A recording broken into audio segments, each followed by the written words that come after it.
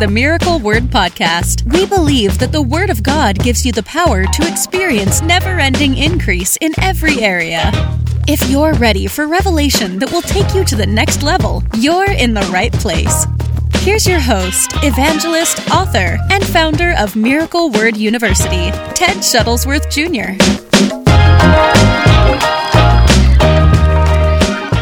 So we're going to jump into that because, number one, it is our responsibility as believers to ensure. Now, I know everybody doesn't believe like this, so I'm sure there'll be people that watch this that may not be, they don't believe like we do about salvation, but it's our responsibility as parents to show our kids what serving the Lord looks like and an example of what it means to be faithful to God. They're learning from not our words, our actions. They're watching what we do on a daily basis. Oh, yeah, they're watchers. And they become mirrors and parrots of what their parents do. Mimic. And so it's our responsibility as anointed parents to train our children up, to raise them up in the way they should go. The Bible tells us that. So we're gonna cover that, but we are going to give you an announcement today, and I wanted to see who's jumping on. Take a minute because it's important. I want this to be shared because I am excited about this. This is something that's been a while in the making, and Carolyn and I felt to do this, and so in just a few minutes we're gonna unveil this thing. And of course, those of you that are watching, it was in the magazine that we sent out. If you haven't received it yet, let me make the announcement to you. For this month of November, my daughters, Madeline and Brooklyn, are hosting the Bible Reading Challenge for all the kids that are joined up with us. And so from November the 1st through the 30th, we are doing the Bible Reading Challenge, and we've put together a reading list even for your kids to jump in and join us. And we're putting that reading list online, okay? So the question is, where online are we putting it? Justin, are you ready for this? We are going to make the announcement to you that today, starting November the 1st, we are launching Miracle Word Kids. Miracle Word Kids, something we've never done before. But obviously we know how important the next generation is, how important the children are, raising them up in the fire of God. There's no success without a successor. That's exactly right. And so today, starting November the 1st, we're launching Miracle Word Kids. And you can get all of the info and check it out as a parent on miraclewordkids.com. We already launched the website. It launched this morning, actually very early this morning, about 3 a.m. We finished the last touches on that site. And so miraclewordkids.com is now up and live and available. And my daughters recorded some videos and popped them up on the site.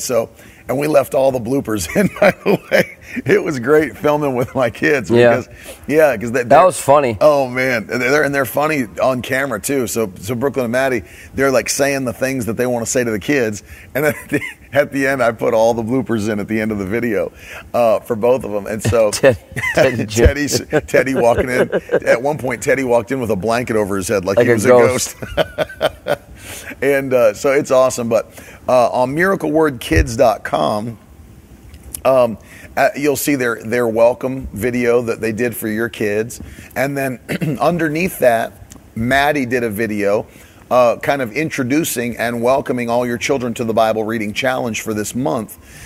And then we have a free download right under that video on the website. You can hit Challenge Accepted. There's a button that says Challenge Accepted. If you click that, there's a PDF of the Bible reading plan for the month that you can download and print out, put on your fridge. And each day it gives you the chapters that we'll be reading with the children. And we're doing 3 chapters from the New Testament every day, and 1 Psalm and 1 Proverb. That's great. So 5 chapters a day of the Bible, 3 chapters of the New Testament, 1 Psalm, 1 Proverb. We've got it all listed out, all 30 days there for you, so you can print it, pop it up, and then check it off with your kids every single day. And we're going to do all kinds of stuff like that for your children, pop-up videos weekly, and just encourage you. And then here's what we want you guys to do. This is really cool, really exciting. We've never done anything like this. Those of you that your children are joining us on the Bible Reading Challenge, there's a place right on the website where you can click Email Maddie. And we want you, those of you parents, those of you that are comfortable with it, obviously you know us, but take a picture of your kids as they're doing the Bible Reading Challenge. And in the next edition of the magazine, we're going to do a collage of all the kids that were joining us during this month of November doing the Bible Reading Challenge, and put a big picture collage of all the kids that are being raised up. And then on miraclewordkids.com as well. And so we'd love to have you join with us and let us know that you're joining. Take a picture on Instagram, tag my wife, tag me. We would love to see you jumping in with your children and reading the Word with us for this month of November. So that's so exciting. Miracle Word Kids. By the way, we are also putting out some things for your kids, and more will be coming out, but we're going to do all kinds of stuff. We'll do t-shirts like we did for Nonstop Mom. We're going to do t-shirts for your kids. We've already completed posters for their walls. So we put all these confessions. One of the things that parents always ask me and Carolyn is that, what are those confessions you guys do nightly over the kids? And what's the scripture that those confessions are based on? And how can we find them? So what we did is we put posters together of faith confessions that have like a really cool kid look. Yeah. Big size posters so you can frame them, put them in your kid's room. And so we're going to be doing multiple ones of those, but we have 2 that are ready to go, and we're just getting them printed now. We're going to have them up in the store that we'll ship to your house. But not just that, but slap bracelets, all kinds of stuff that we're going to put together just to keep the vision, the faith in front of the kids' eyes. Bible verses on Sure. it. You know what I'm saying? So it's going to be cool. And so we're looking forward to that. So check it out when you get a chance today, miraclewordkids.com, and jump in with us. I'm so proud of my daughters, Maddie and Brooklyn. They did a really phenomenal job. And I'm very proud of my daughter, Madeline. She is every morning so faithful to come out of her room. Of course, my kids are homeschooled, as you know. Come out of her room, and she's only 9 years old. Comes downstairs.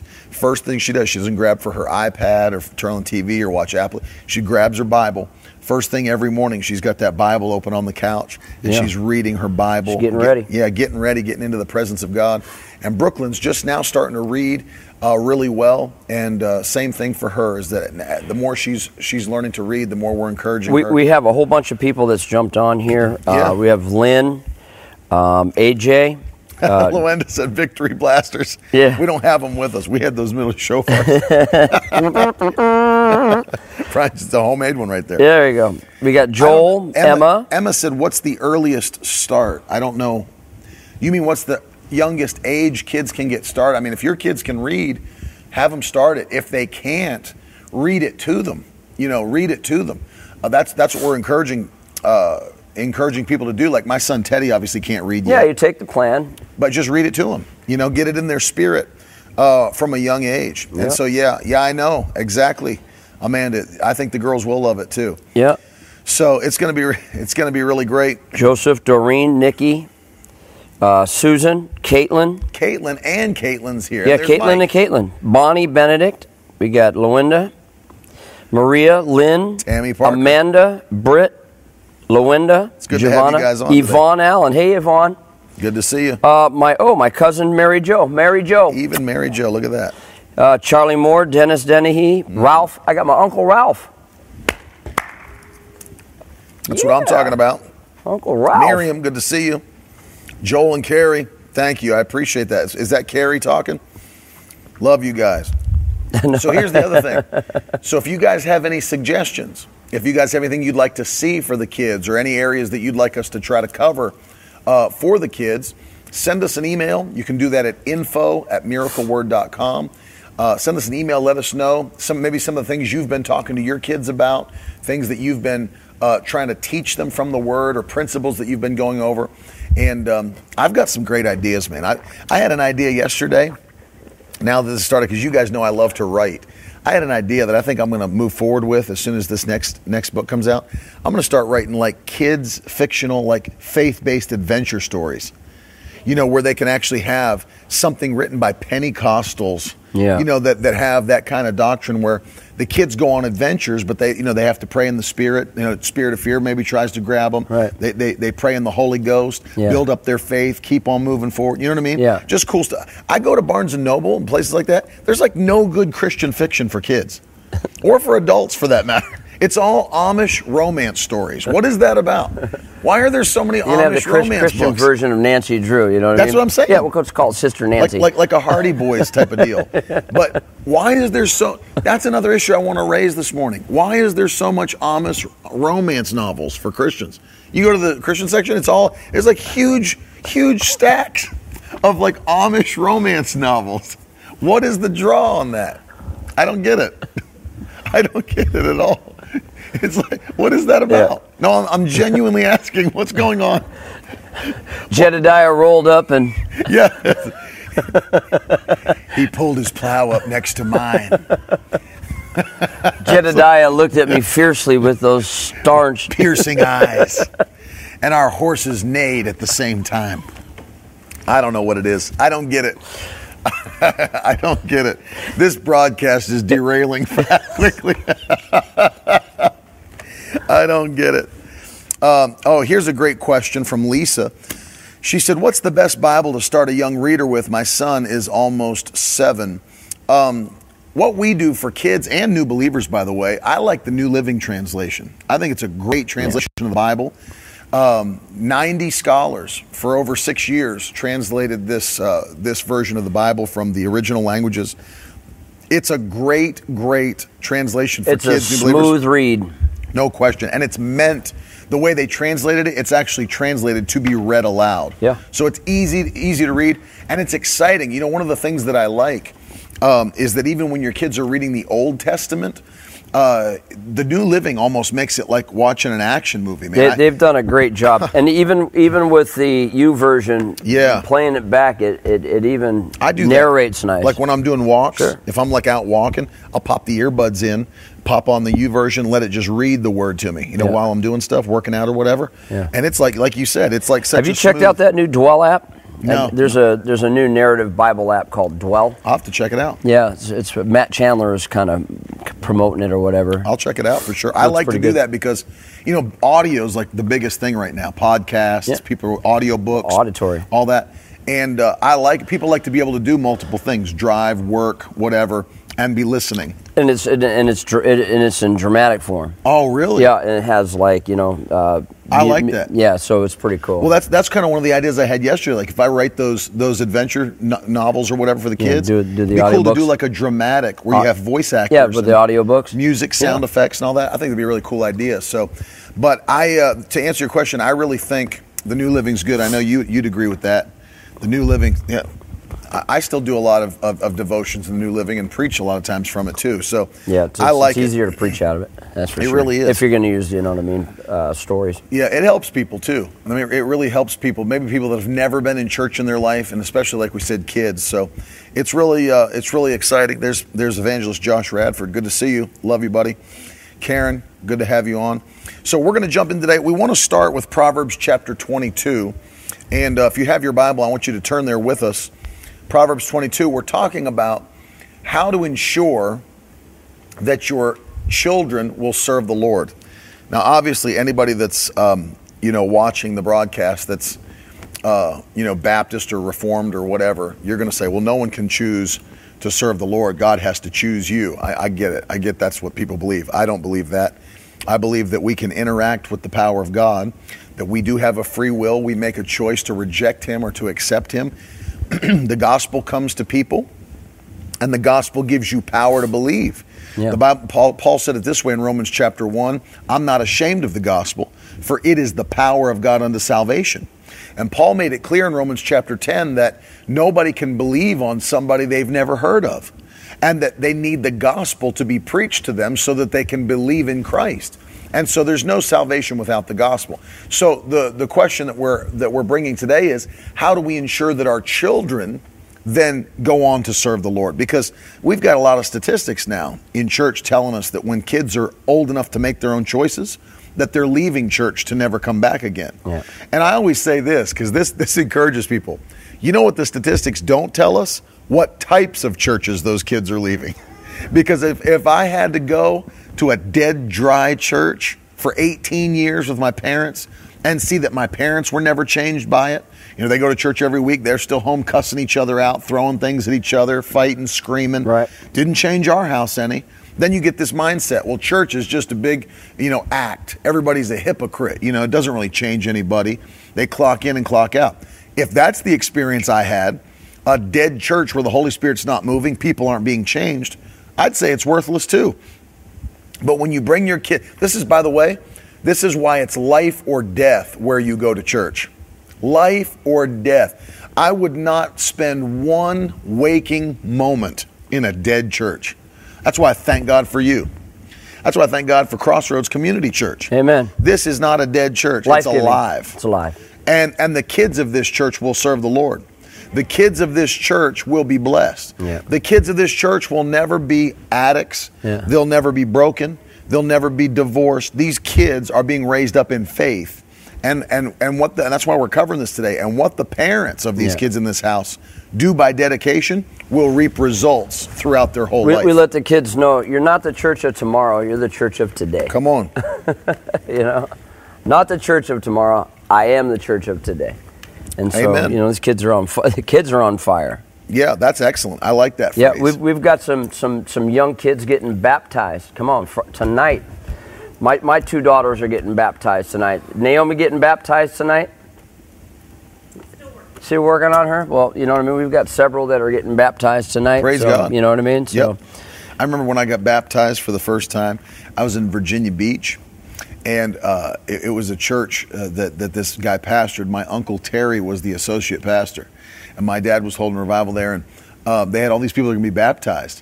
And so there was like another associate in the tank that was baptizing people. And when it was my turn, I was going to be baptized that night. I was young. And my Uncle Terry was like, that guy's not baptizing my nephew. And he ran up. He had his full suit and tie on. It was a brand new suit he had just bought. He jumped into the baptismal tank, threw the guy out. And he's like, come down. And he's in there in a full suit and tie.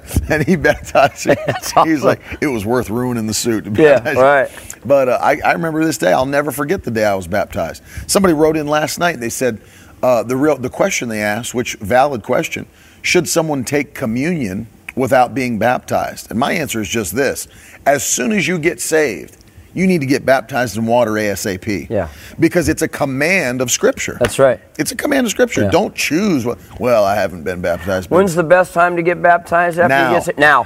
Now. Right now. And that's tonight. That's what they used to do all the time, like you're saying now. If people used to get baptized, they would do spontaneous baptisms. Oh, the Baptists. Let's take them down to the river. Their whole thing, you get saved in the morning, we'll baptize you in the night. Exactly right.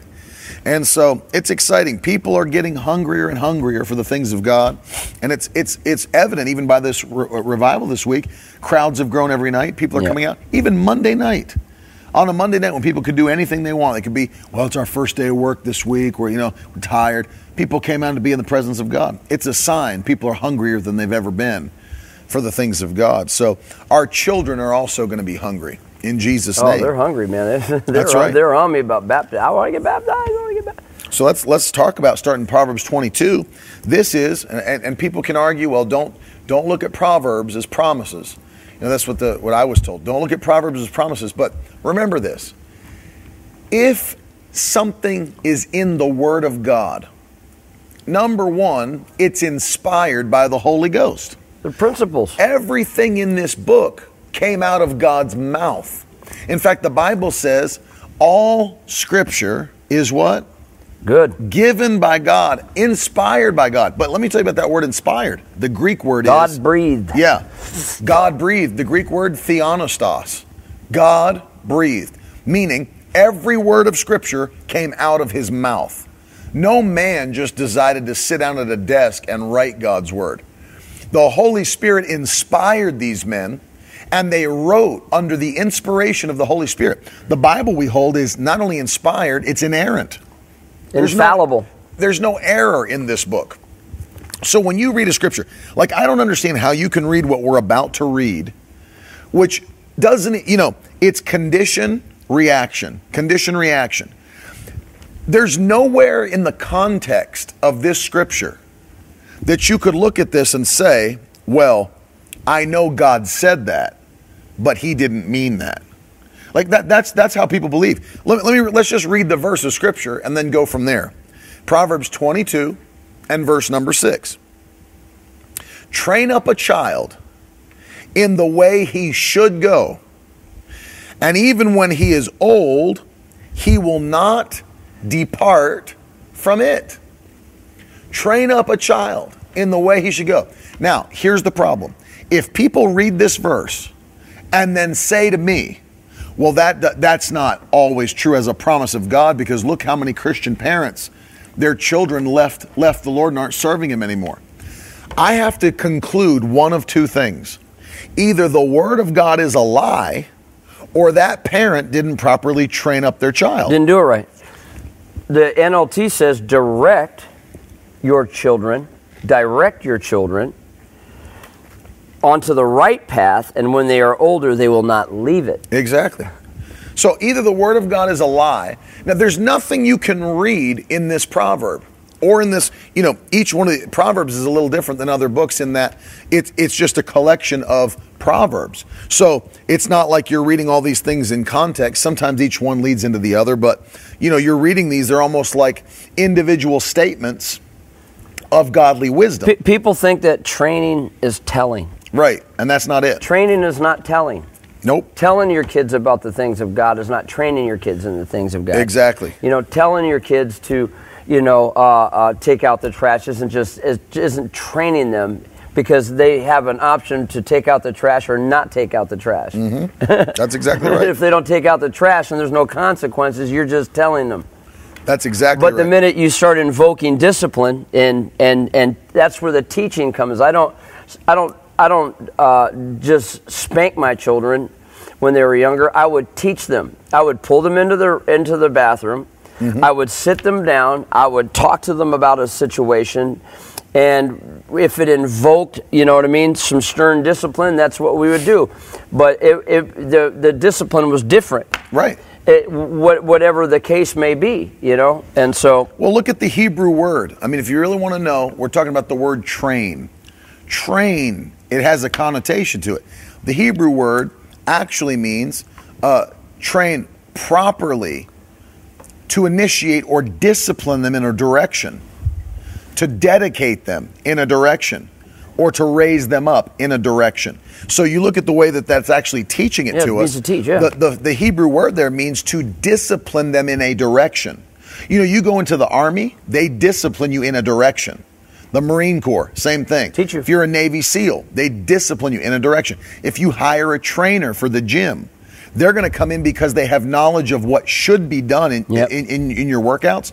They're going to actually tell you. For example, I use this example because it's easy to understand. If you're trying to build your biceps and you're in the gym and you're swinging your back and trying to swing to do curls, well, you're not isolating that muscle. Right. So you could do that all day long and you're not going to see the growth that you want. But the moment a trainer comes in and you're going to hurt yourself. Right. But the moment a trainer comes in and says, stop swinging your back, isolate your body, keep your elbows in, and isolate this muscle, you're going to start to see growth. Why? They just disciplined you in a direction. They just dedicated you in a direction. And that discipline and direction is going to bring growth in that area that you're trying to build. It's true. The same is true with your children, is that the Word of God is our basis to train our children. The Word of God is our basis to train our children.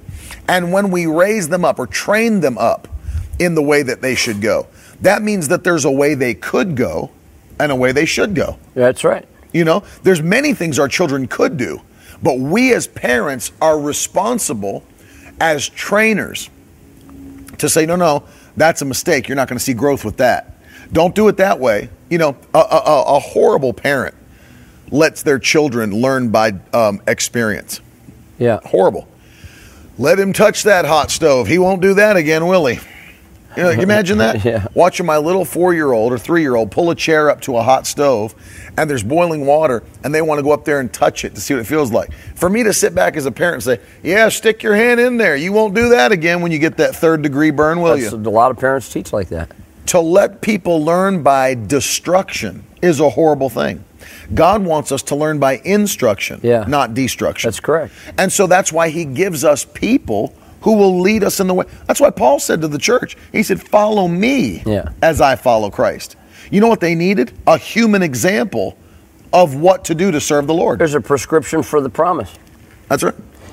You want the promise, you fill the prescription. So think about it. People have a hard time, especially immature believers, if you just said, follow God. No. Follow Christ. Well, I need a human example to watch, to see what I should do. You know, most people are visual learners. True. Well, that's why, like you said the other day, you take that puzzle box off the top and you look at that picture of the top of the, if you're putting a puzzle together. It's easy to put the pieces into place when you got a picture of what They put the you're doing. picture in front of you. Why? It's easier to move forward when and you see the example. A lot of people need to refrain and reframe what God has for them. Exactly. Get a good clear. We talked at length about vision. Yeah. And so, you know, there's a principle to the path. Right. There's a principle to the path. You know, Exactly. if you're on the right path, you'll end up at the right place. Exactly If true. you follow the directions of what God has for us, we'll live a blessed and abundant life. He's very clear. Obedience brings forth the blessing of God. Disobedience brings forth a curse. Hello. Yeah. You know, if you're under the curse, you're on the wrong path. Right. That's exactly right. Wrong. Get off the wrong path. He has made, Psalm 16:11, he has made known to us the path of the life. path of life. And we should take that path that we know is right, and we should teach that to our children. Without question. And it's very interesting that Paul made that distinction. You know, he said, follow me.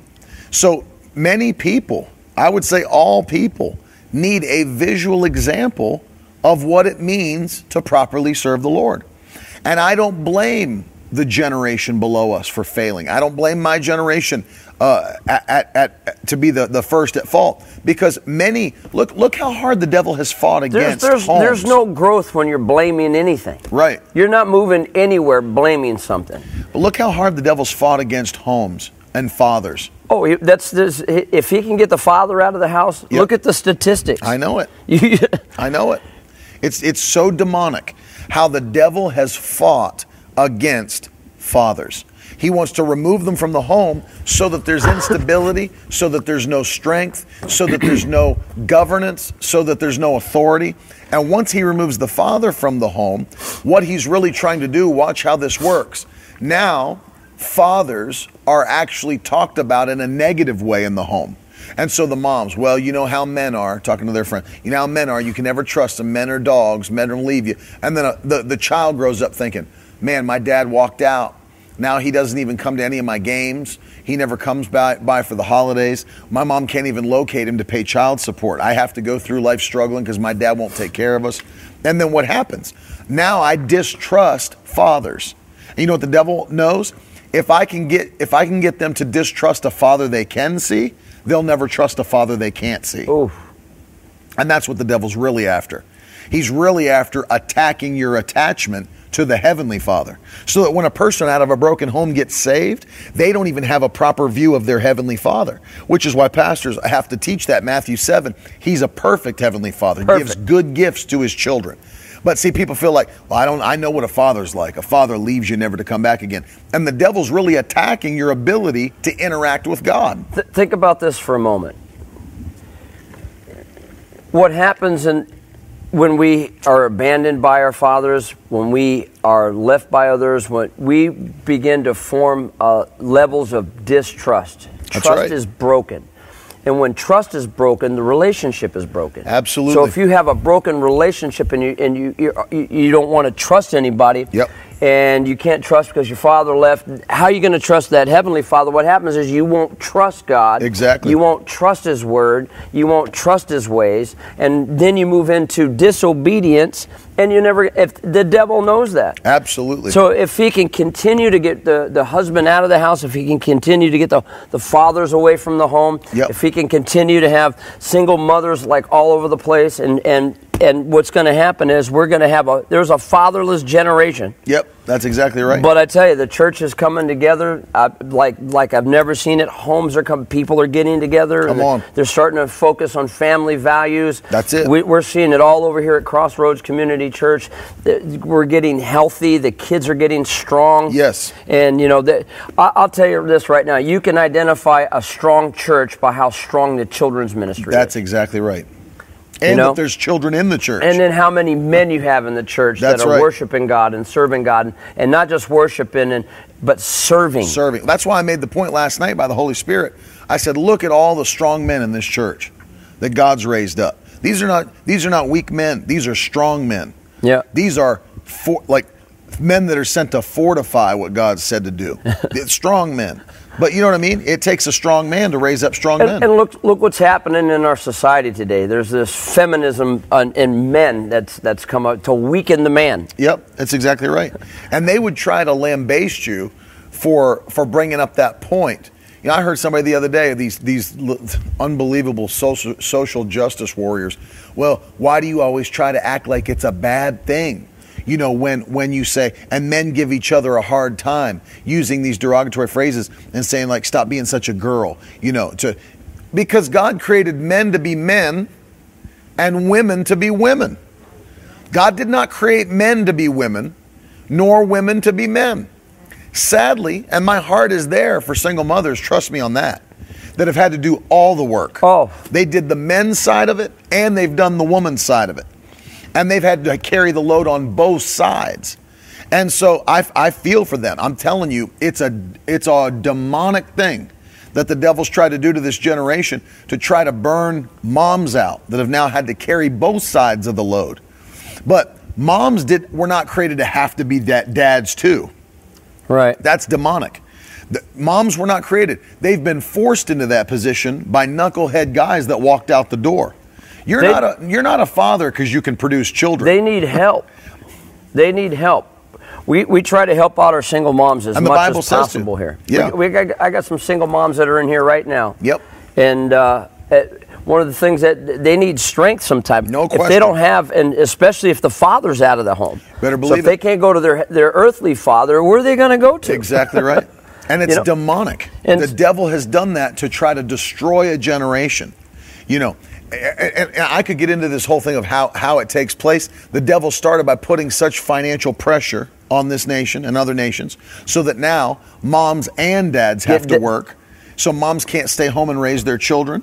And all kinds of things that just leads one thing after another. It's financial pressure, which leads to the fact that both parents have to work, which means the kids have to be in daycare or the kids have to be raised by a nanny or a sitter or, you know, latchkey children, they called them, that had to come home and stay home by themselves, raised by television. You have almost no time with your kids. You get home, you have a couple hours with them before they got to go to bed at night. And all of a sudden, you can't be the one that's training your child in faith because you're out there struggling to make ends meet in the world. And so who's your child raised by? By daycares, by public school systems preaching garbage to our children, Common Core doctrine, total garbage. They had now, my cousin just sent me this, they're asking kindergartners when they come in certain places, are you gay or not? As a kindergartner.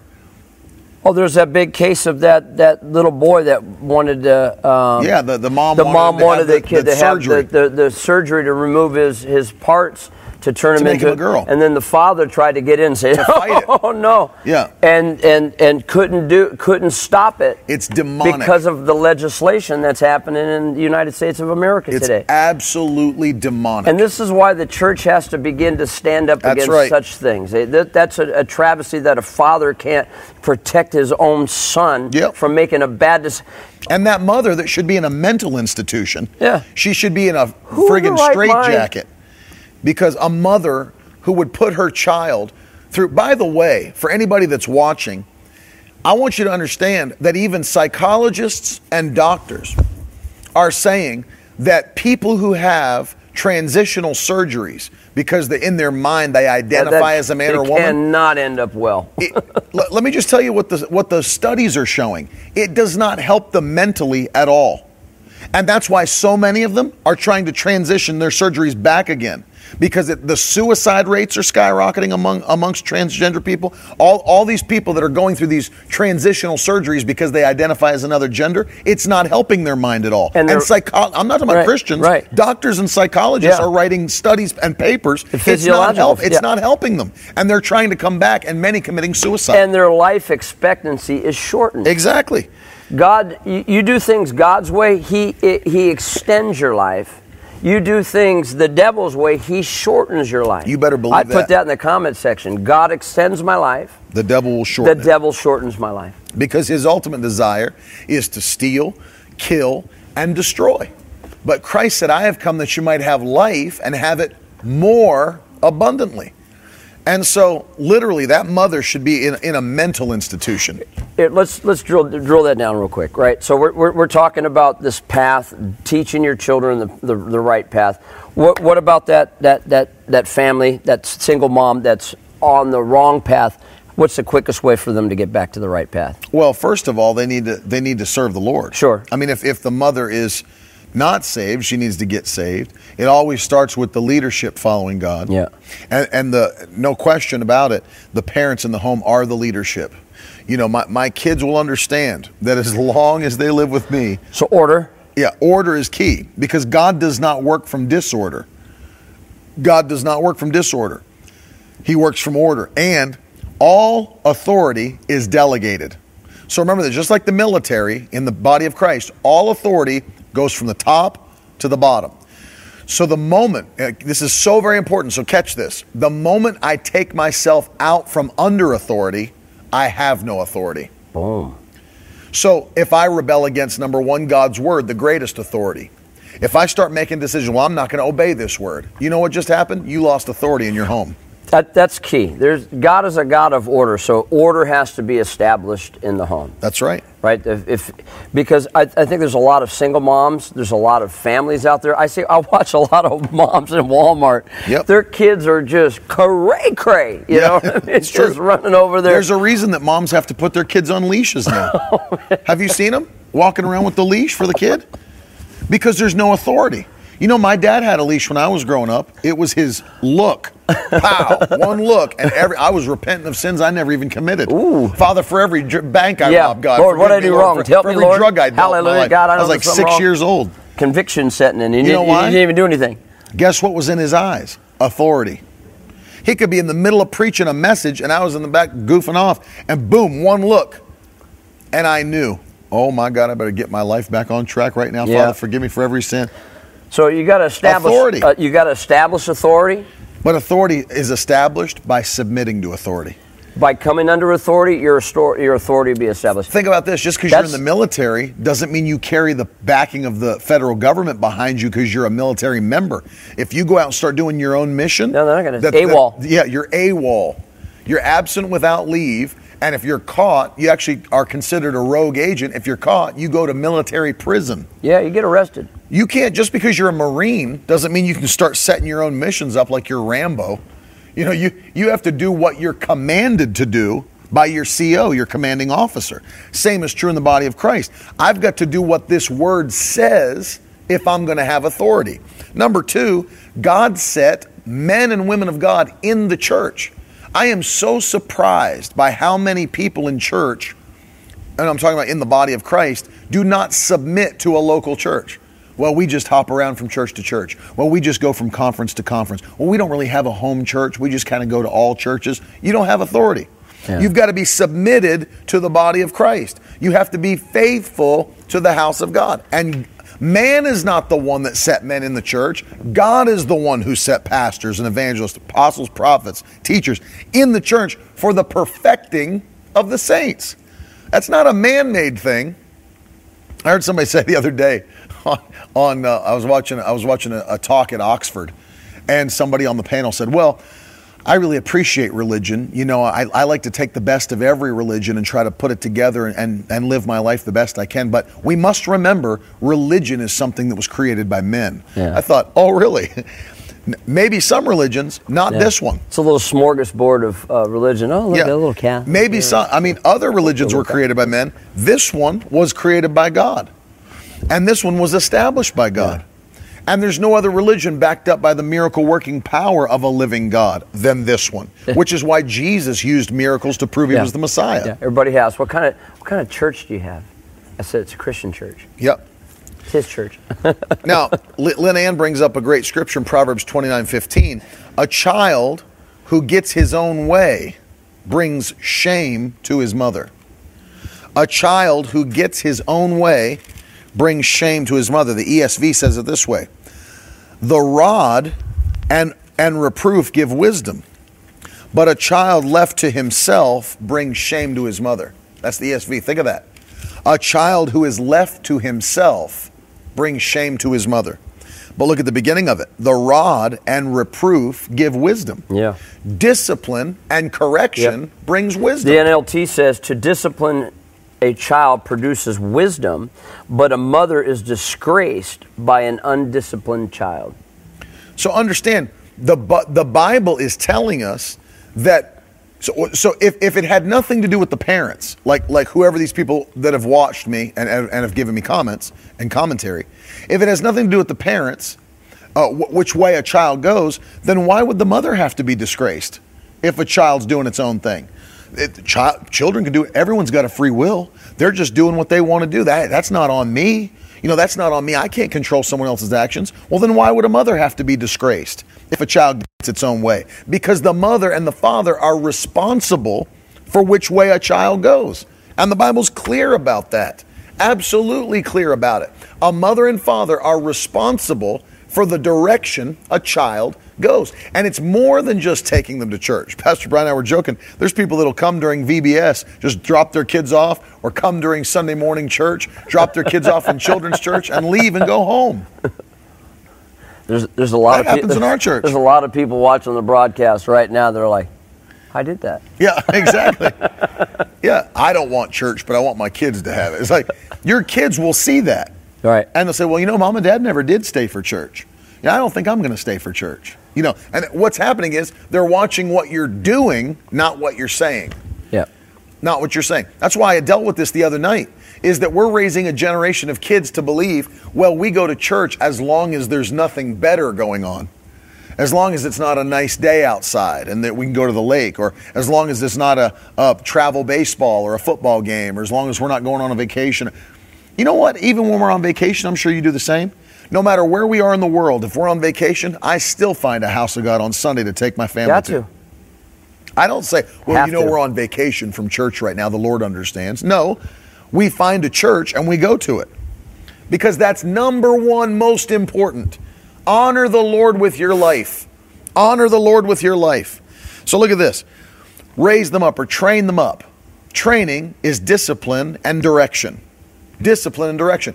If I see my kids doing something that I know is displeasing to the Lord, I correct it. And I sit down and explain. Well, now listen, I'll say publicly that I discipline my children. I do. And the Bible says you should, and I do. And so does my wife. But I never do it out of anger, number one. Yeah. I do it out of discipline and love. And I'll actually sit my kids down.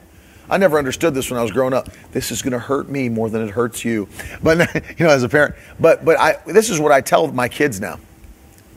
And they're crying, because they don't want to be disciplined. But I tell them this very, very calmly. I said, listen, I love you. And Jesus loves you. But the way you're acting is not only displeasing to me, it's displeasing to God. And of course, they know Ephesians 6:1. Yeah. Children, obey your parents in the Lord, for this is right. Yeah. And I'll tell my children, if I didn't discipline... The Bible says things will go well for you. Yeah. I said, if I don't discipline you, Jesus will be displeased with me. Right. Because it's my responsibility to raise you up as a godly child. If I don't discipline you, then I would making God unhappy. I'd be making God unhappy with my life. Everybody thinks that discipline is spanking, or it's simply teaching. That's what a disciple is, a student. Yeah, and sometimes teaching through spanking. Teaching through spanking. Spare the rod, spoil. That's what the Bible says. But you can teach your kids. And you have to, number one, you have to model it, and number two, you have to be consistent with it. I think that's huge. There's a lack of consistency with discipline in the home. That's right. Here's what I honestly believe. When I'm looking and I'm seeing kids that are out of control, it's simply this: they're confused about what discipline looks like. That's right. They're undisciplined. It's because they're untrained. That's right. And one of the quickest things you could do is just move them towards discipline. So one of the great steps is authority in the home. Establish yourself and get yourself rooted in the local church, right? Yep. And then number three is that you're going to have to begin to discipline your children. No question about it. And that's simply teaching and training them. If you're not teaching them and training them, somebody else is. That's exactly right. Something else is. Kayla asked the question, too. How does that work for a bonus parent who tries to implement discipline, but there isn't much follow-through in the other home? I'm not sure what a bonus parent is. I've never heard that phrase before. I'm guessing it's like a stepmom or a stepdad. Is that right? Is that what a bonus parent is? And that can be harder because it's not your actual blood child. But you know, because you serve the Lord, this child bonus, should receive... I'm thinking of like you do something right, you get a bonus. Yeah, a red star parent. But I can totally understand that because it not being your blood child, it's your husband's kid or it's your wife's kid, and you feel uncomfortable really. But there needs to be a discussion. Now, you might be in a position too where it's like, the bonus parent, quote unquote, serves the Lord, but the other one does not serve the Lord. There needs to be agreement. So there's going to be a clash there. So number one, there needs to be agreement in the home that if you're both going to follow Jesus, then there needs to be a discussion. Our kids have got to walk honorably in our house. We cannot let our kids just run rampant and do whatever they want. Well, that goes back to point number one. There has to be authority that's established. Right. That's exactly right. God has to establish the authority. He has to be the final authority, but there needs to be an establishment of authority and there a plurality of leadership. That's not going to work. Right. It doesn't or one work. person saying one thing, another person is doing another thing. That's lack of authority in the home. One thing I really appreciate about my wife is that she is obviously anointed, no question, but she understands the delegation of authority in the home from Scripture. So she understands that it's my job as a father to have to take the role of head of the home, which also means that the heavy weight of what goes right or wrong falls on me. Right. Not her shoulders, but it's my fault if things don't go right, not her fault. What happens in the step situation, the stepfather, stepmother, what happens is they're coming into an established home already. Right. And really what happens, let's say there's a single mom, she gets remarried, now we got a stepfather in the situation. Stepfather doesn't get authority in the house with the children right away. It's kind of the trust is built. The trust, and so we're talking about a fragmented situation off the bat. It was dysfunctional in the beginning, but now it's coming into functionality. That's the point. Is that like you're having to deal with the best that you can deal with because it's already something that was the plan of God was that there would be no destruction in the first place. Yeah, mom was the highest authority, but now she's married. Right. And now we have stepdad in there. And what happens is there's a conflict between the father and the child. Right. Mom's stuck in the middle, and she doesn't know what to do. And yep. There's some rules that are okay, but then there's some rules that we're not really quite. And that's when the conflict because authority hasn't been established. And I understand that it gets harder the older the children are when that new marriage is formed. So if you got kids that are 15 when the new marriage is formed, it's going to be a whole lot harder than if the kid's 2, because I know families that their children were that young when the new marriage was formed, and so there was not a hiccup in raising those children because they were young enough to be formed and understand, this is how we're going to live. When a kid's already 15 and is already resentful about how the first marriage broke up, already damaged, no trust. I understand that. God has way. Obviously, God heals, God delivers, but you have to keep in mind, this speaks again to the importance of choices and right choices. And I know some people are that was something that happened before they even got saved. Right. You know, I had that marriage before I was even serving the Lord, and it Right. didn't go right. Now you are saved. But, you know, this is actually a testimony to right living and how right living is a benefit to a nation. The Bible says holiness or righteousness exalts a nation. That literally, when you follow the commands of God, it brings exaltation. It brings promotion to a nation. True. But when you disregard the word of God, it always brings destruction. But the point I was making about Carolyn was she understands, because she's anointed, she understands the word, that there's a delegation of authority. So if dad says something, and this has happened before, and I'm sure it's happened for you, if I'm saying something to the kids and she disagrees or thinks maybe you're being a little too harsh with the way you're dealing with this situation, she understands that dad's the final authority. And if I feel in my spirit this needs to be dealt with a bit more harshly than other things have been, then even though she may not agree that I should go that harshly with it, she says, well, you know, dad's the authority. Yeah. And she's, you know, well, talk to your father about it then, because he's making a decision. So there is a delegated authority, but here's one thing that happens, because kids are smart. Kids will learn if mom and dad disagree about something, they will get in there and bring division between the parents. Sure. Well, mommy said I could do this. Well, dad said I could do this. Why can't you let me? And then we'll try to play the parents off of each other. Yeah. But strong parents have to learn we are a united front. And my wife is a master at this. If your dad said no, it's no. No. I don't care how I feel about it. If your dad said no, if your dad said yes, then that's fine. Well, the problem is people move towards dysfunction. They drift towards dysfunction. They don't drift towards discipline. Mm-hmm. They don't drift towards functionality and organization and authority. They move in the opposite direction. So here's the problem. I want to answer this question for the blended family. Right? So now you got stepfather in a situation. One of the best things that you could do, if that is your situation and you have lack of trust issues, and you're walking in, you're creating a new family. You got a single mom now; she's getting married. Now there's children in the mix. That's not their natural father. What do? Here's what you need to do. You have to get a plan. If you do not have a plan, then chances are likely that it's going to fail. And I'm not speaking that, but if you fail the plan, then you plan to fail. Right. And if you actually get a plan and you work the plan works. If you have to create authority, so you have to have a plan of what that authority looks like, and you can't go back and forth and undermine the authority that you've established. All authority has been established. There's nothing that has been established that God has. He oversees all of that. Put God in the first place, then get the household authority organized, right? Get that set up, and then begin to implement that plan. Get involved in a local church. Get connected to something that's larger than yourself. And then you have to map out what discipline looks like. Yes. What does it mean to teach the child? Because everybody has different forms of discipline. No question. Right? No question. And so that I've sat with couples consistently that had two different ideas. Well, I don't think you should do that. You know what I mean? Well, is he the authority or not? Right. Are you going to, if you're not, strengthening the authority that your husband has in the house, how can you expect your children to? Exactly.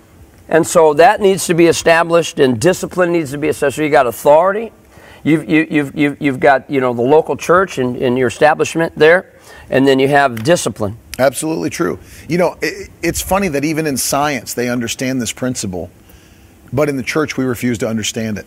Even in the laws of thermodynamics in science, one of the laws of thermodynamics is the law of entropy, which means things left to their own devices will always produce chaos, never order. That's it. So, for example, let me give you a very simple example of that.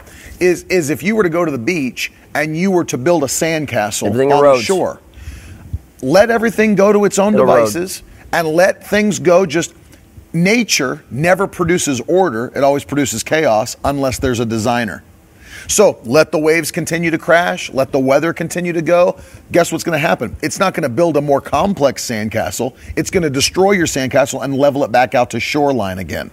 Why? Because things left to their own devices produce chaos. It needs to be managed. And so that's why if you let your children go off to their own devices, chaos. if you let a family go off to its own with nothing that's restricting it, with boundaries, with order, it'll produce chaos. If you let your body just go to its own devices and do whatever it wants to do, you'll have a body. It's filling America right now. The scientists are telling us by the end of 2020, 1/3 of Americans will have type 2 diabetes. That we have more childhood obesity than any other nation in the world. More deaths by heart disease and obesity. Why? Because the Bible says, where there's no vision, people cast off restraint. If there is nothing giving you boundaries or restriction and people are left to their own devices, it produces chaos and death. It's the same thing in the home, that if there's no boundaries, if there's no discipline, if there's no restriction, guess what you're going to get? A hooligan. You're going to raise a hooligan that's going to end up in jail. Sure. And let me just say this. You know what absent father homes has produced? More people in jail. We don't have room in our prison systems in America anymore for people to come be in jail. Pastor Steve, am I right? We don't have room in our prison systems, do we? They're overpopulated. Far overpopulated. We don't even have the resources. Look what's happened. The devil attacks the home, removes the father. Kids are growing up in chaos, no law, joining gangs, getting on drugs, having children before they're married, children before they're even 20. And there's lawlessness in a nation because why? There's no boundary, there's no discipline, there's no function. So what's happening? Now we've got kids shooting each other. You go to areas of this nation, it's like being in a third world nation where you've got murder at such rates that the state and local governments don't even know what to do about it.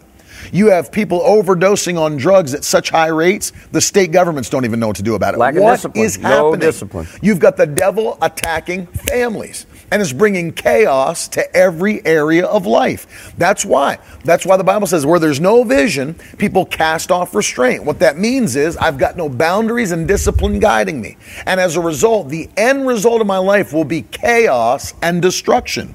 Discipline brings blessing. That people need to get this. Discipline's not a bad thing. It's a good thing. It's a good thing. How did Tiger Woods become the greatest golfer? You saw that? He just tied Sam Snead's record of 82 wins in a career. 82 wins. That's the most of all time in the history of golf. How did the man do it? His father started him as a young boy at like 4 years old. He's a prodigy. Waking him up. Disciplined. At 5 in the morning. They played his schedule one time on ESPN to show what his day is like. He wakes up at 4:30 in the morning, goes, does a workout in the gym, then goes, hits like 1,000 balls at the range, then plays 9 holes, then goes back onto the range, then has lunch, a light lunch, then goes back, plays another 9 holes, then goes out and hits another 1,000 balls on the range, then goes out and works out a full workout in the gym, and then goes and has dinner and goes and gets, it's like literally the man's whole life is dedicated to one thing: discipline, function, vision, purpose. Yeah. Well, he didn't become the greatest by accident. Yeah.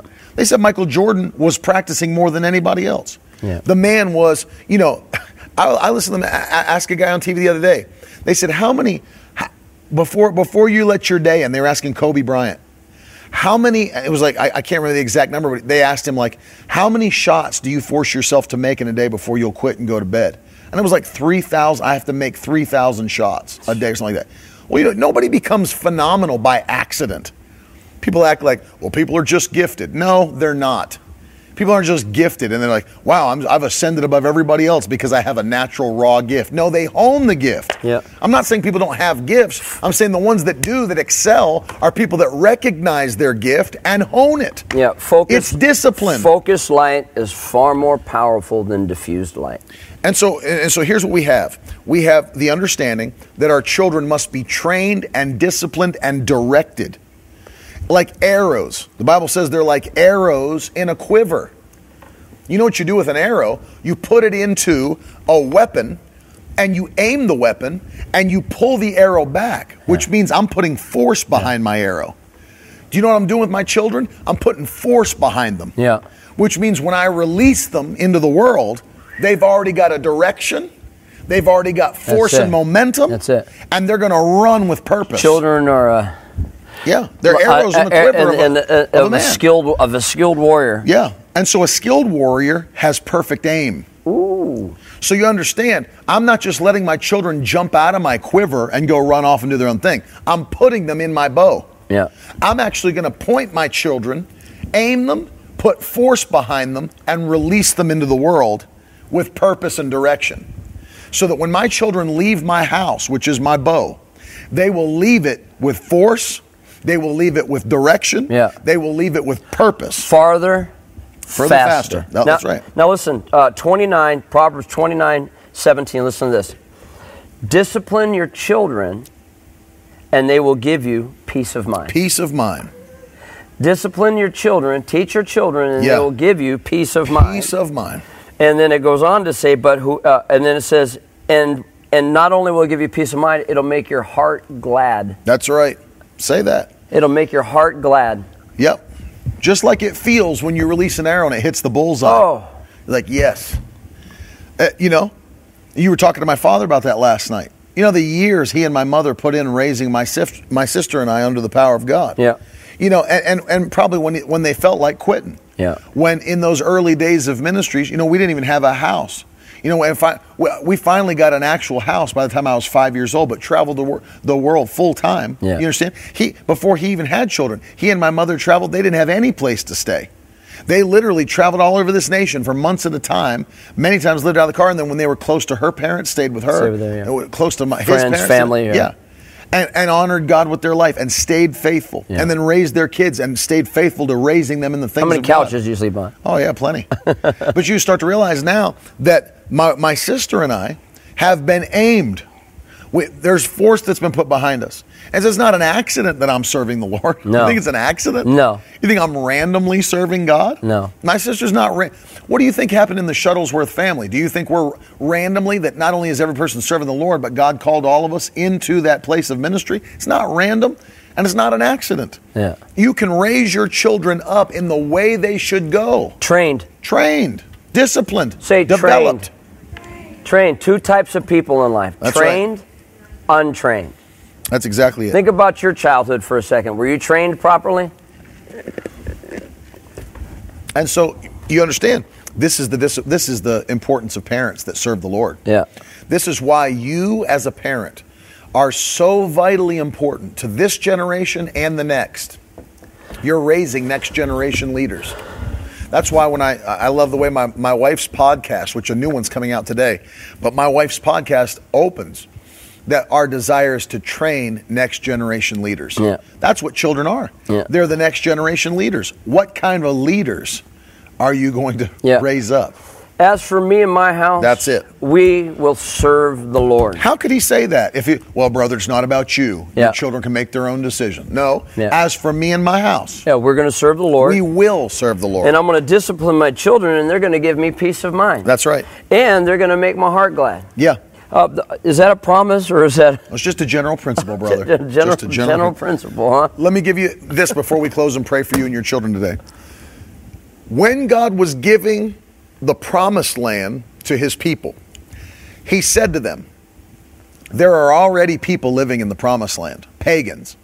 He said, but when you get in, he gave them this instruction. He said, when you get in there, tear down their statues, tear down their altars, tear down their Asherah poles, tear down their temples, and don't intermarry with their women and with their men.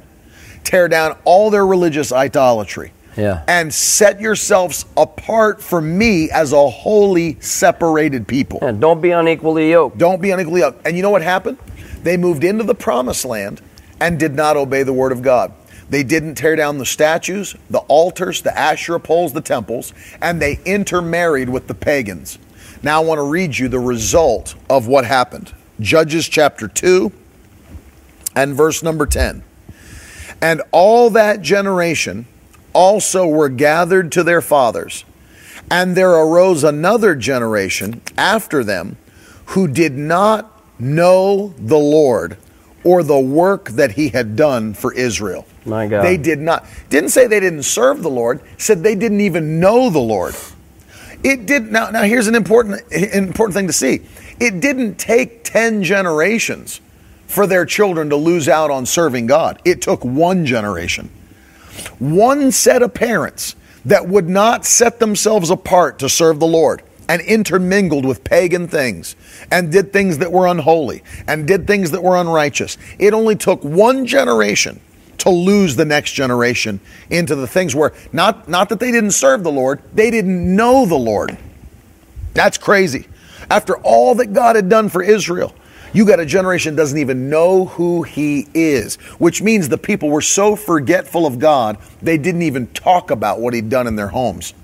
That's how your kids raise up and don't know. You didn't even talk about it at dinner. We've never heard these stories of how God provided manna in the wilderness. They don't know what you don't show. That's right. That's exactly it. If you want them to know it, you have to show it. It's show and tell. That's right. That's how your children learn. You know, we don't expect our church to have a praise break for our kids to learn how to praise. We do it at home. We don't expect the children's church to teach our kids how to pray. We teach them at home. Yeah. I don't wait for our pastor to do a series on confession. Yeah. We teach them confession at home. We have a set confession that we say every night. What am I doing? Teaching my kids how to confess by faith. Teaching them how to read the Word. Teaching them how to praise. Teaching them how to pray. Teaching them how to give. We had a financial miracle in our home. And it was something small a while back. I mean, we had some pressure, financial pressure, whatever, and we had a bill like for $500 that needed to be paid. And God brought somebody literally to the door. The Lord told us to give you this. And my wife was, when I told her what happened, she was crying in the kitchen, and the kids were like, what's the matter with Mommy? And she's like, no, tell them. Tell them what just happened. Yeah. Tell of the miracle. Tell of the testimony. Yes. Tell of what God has done. Tell what the Lord has done for us today. Yeah. And then the kids were all like mind blown. Come on. And you know what? That builds their faith up. That's right. And that's teaching and disciplining your children. That's right. In the things of God. It's not about always correcting them. It's about teaching them. It's preventative maintenance. Exactly right. You don't always have to correct them if you teach them properly. That's right.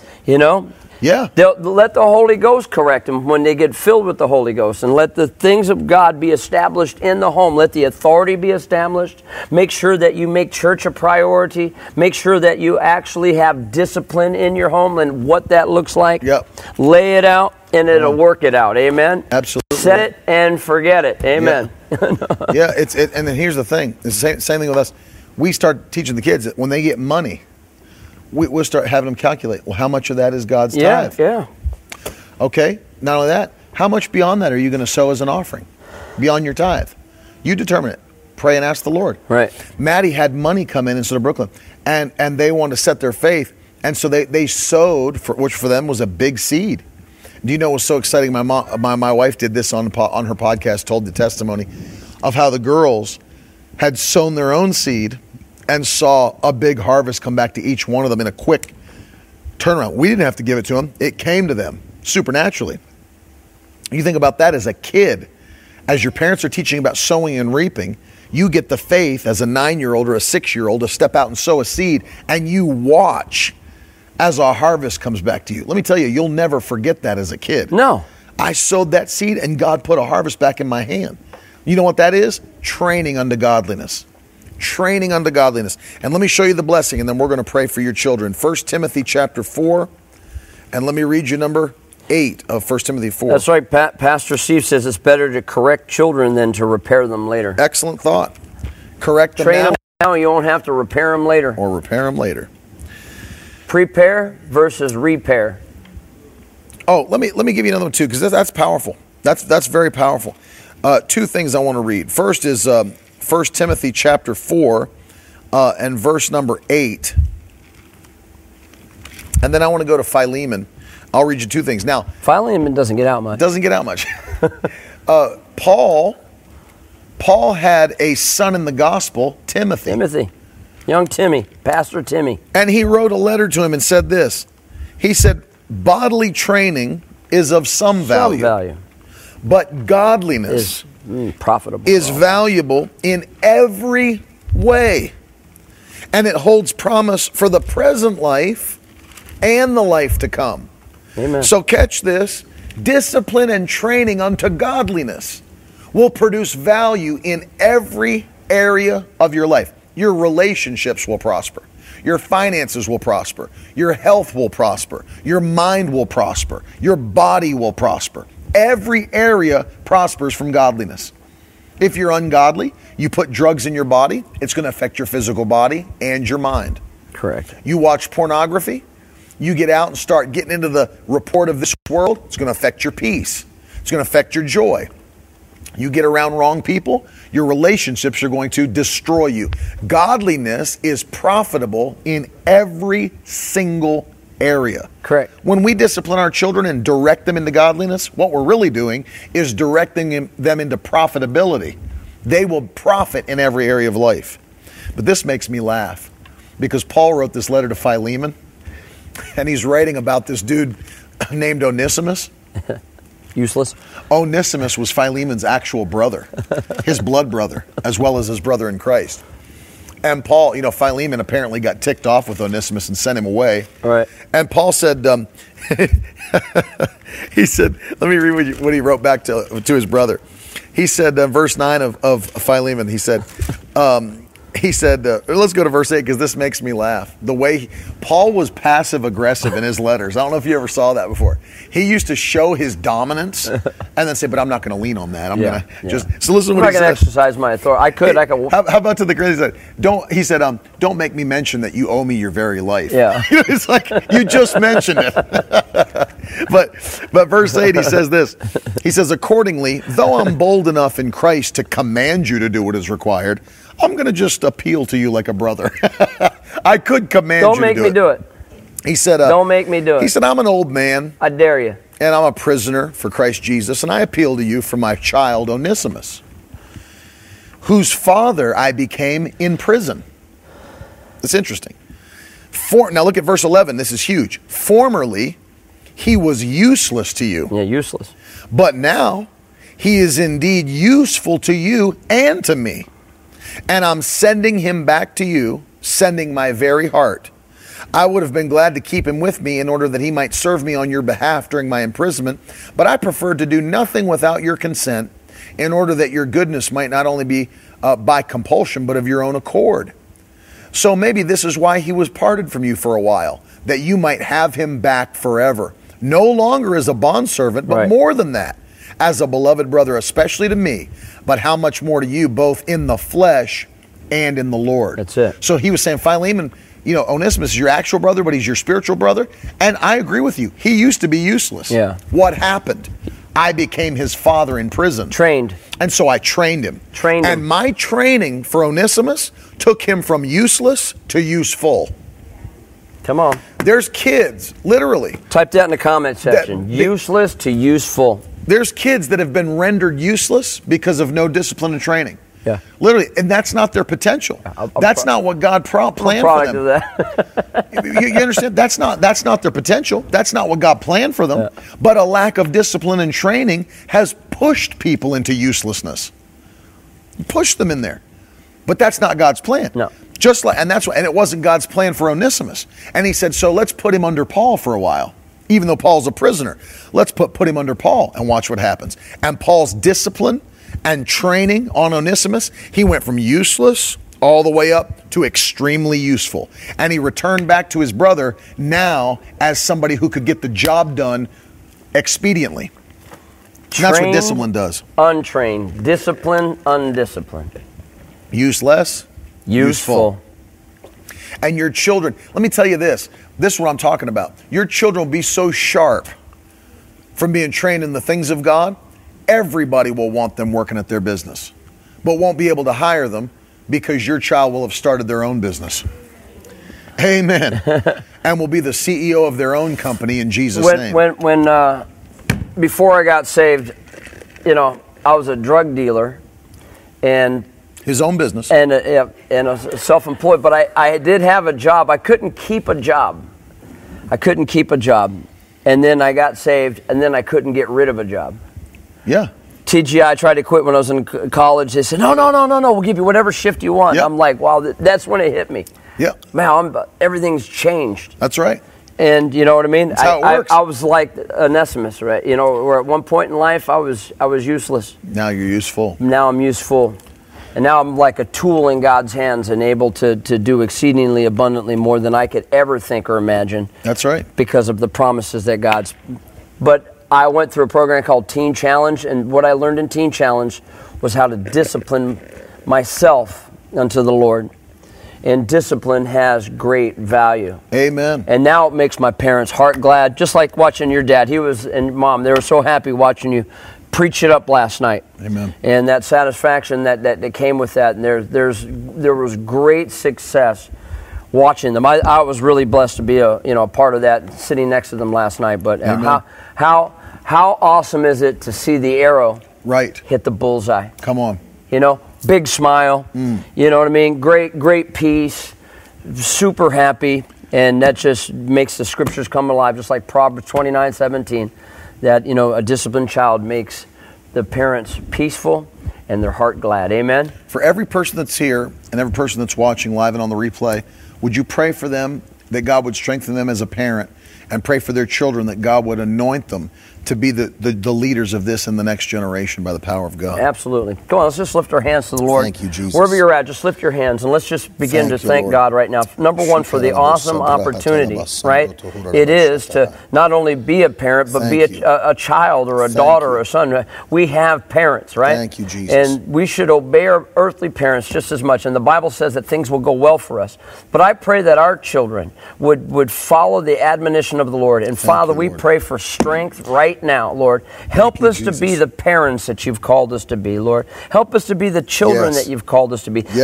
Let us be disciplined. Let us bring a great joy and peace to our parents, God. Yes. And Lord, we are thankful for the Holy Ghost that gives us direction in all things. Lord, help us to get on the right path and to stay on the right path. And Lord, help us to teach our children to get on the right path and to stay on the right path, Lord. Father, we know that you are able to do all things well. And Lord, I pray for each and every parent. I pray for each and every child. Lord, I pray that your perfect will be done in every single one of our lives. And God, we are thankful to be called children of the Most High God. Yes. And anybody born of the Spirit is a child of God. And Lord, we have the Spirit of God today. Yeah. Lord, illuminate the steps that we are to take. Yes, and Jesus. Lord, I pray right now for great concepts, strategies, and design, God, that you would give your people to help them with their family. I pray that they get a plan, they work the plan, and let that plan work. In Jesus' name we pray. Amen. And I pray for every person. I feel like there's people watching that want to have children and haven't been able to, or have had miscarriage after miscarriage. We've seen these miracles take place. I've had two. I'm praying right now in Jesus' name for every person who desires to be a parent. Maybe the enemy's tried to attack you with miscarriage, or you've not been able to become pregnant. I pray now in the mighty name of Jesus for every person watching this broadcast that desires to be a father or a mother, that in Jesus' name the power of God would come upon your body, and whatever's tried to hold you back from having children is quickly moved out of the way now in Jesus' name. If it's been miscarriage, I take authority over that murderous spirit that the enemy tries to use to kill your seed. And in Jesus' name, I loose healing power into your body. And Lord, as you've done for so many others through the years, I pray you do it for them. Heal their body and let them be fruitful and multiply in Jesus' mighty name. We thank you and give you all the praise. Everybody shout amen. Amen. Amen. Those of you who are watching, take a minute and sow a seed into this ministry. You can go to miracleword.com, or you can use PayPal, or if you're on Facebook or Periscope, you can use hashtag donate and sow a seed into this ministry today. And I appreciate every one of you that are doing that. Step out in faith and do something that moves your heart and moves the heart of God. Once again, don't let me forget to mention this one more time. Today, if you just logged on, we launched Miracle Word Kids, a resource for your children to raise them up in the power of God. You can go to miraclewordkids.com, and all of the information is there. We have videos for your children. And today, Justin's going to put it on the link down below here. And today, we begin the Bible Reading Challenge for November. My daughters are hosting that. We want your kids to join us. We've actually created resources on the website for you. You can download and print the Bible reading plan and put it on your fridge or wherever you keep that. Check it off daily. 5 chapters of the Bible a day for the month of November. 3 in the New Testament, 1 Psalm, 1 Proverb. And we want you to join us as we go into this Bible reading challenge. And then listen, if you'll do this, we want you to send us a picture of your kids getting involved in the Bible reading challenge. And in the next edition of the magazine, we're going to put a picture collage of all of our children studying the Word of God together. And we want to say that we believe with you that your children will be mighty in the land. They'll be the mightiest in the land and in their generation, in Jesus' mighty name. So thank you for sowing, standing with us. We got all kinds of cool resources that are going to be coming out for your children. And we're very, very excited about it and thanking God for God anointing our children. Amen. It's great to see. It is. It gets me excited. It's going to be I see my great. kids getting blessed by blow God. up. Amen. Now that's the stuff leaders should be made of.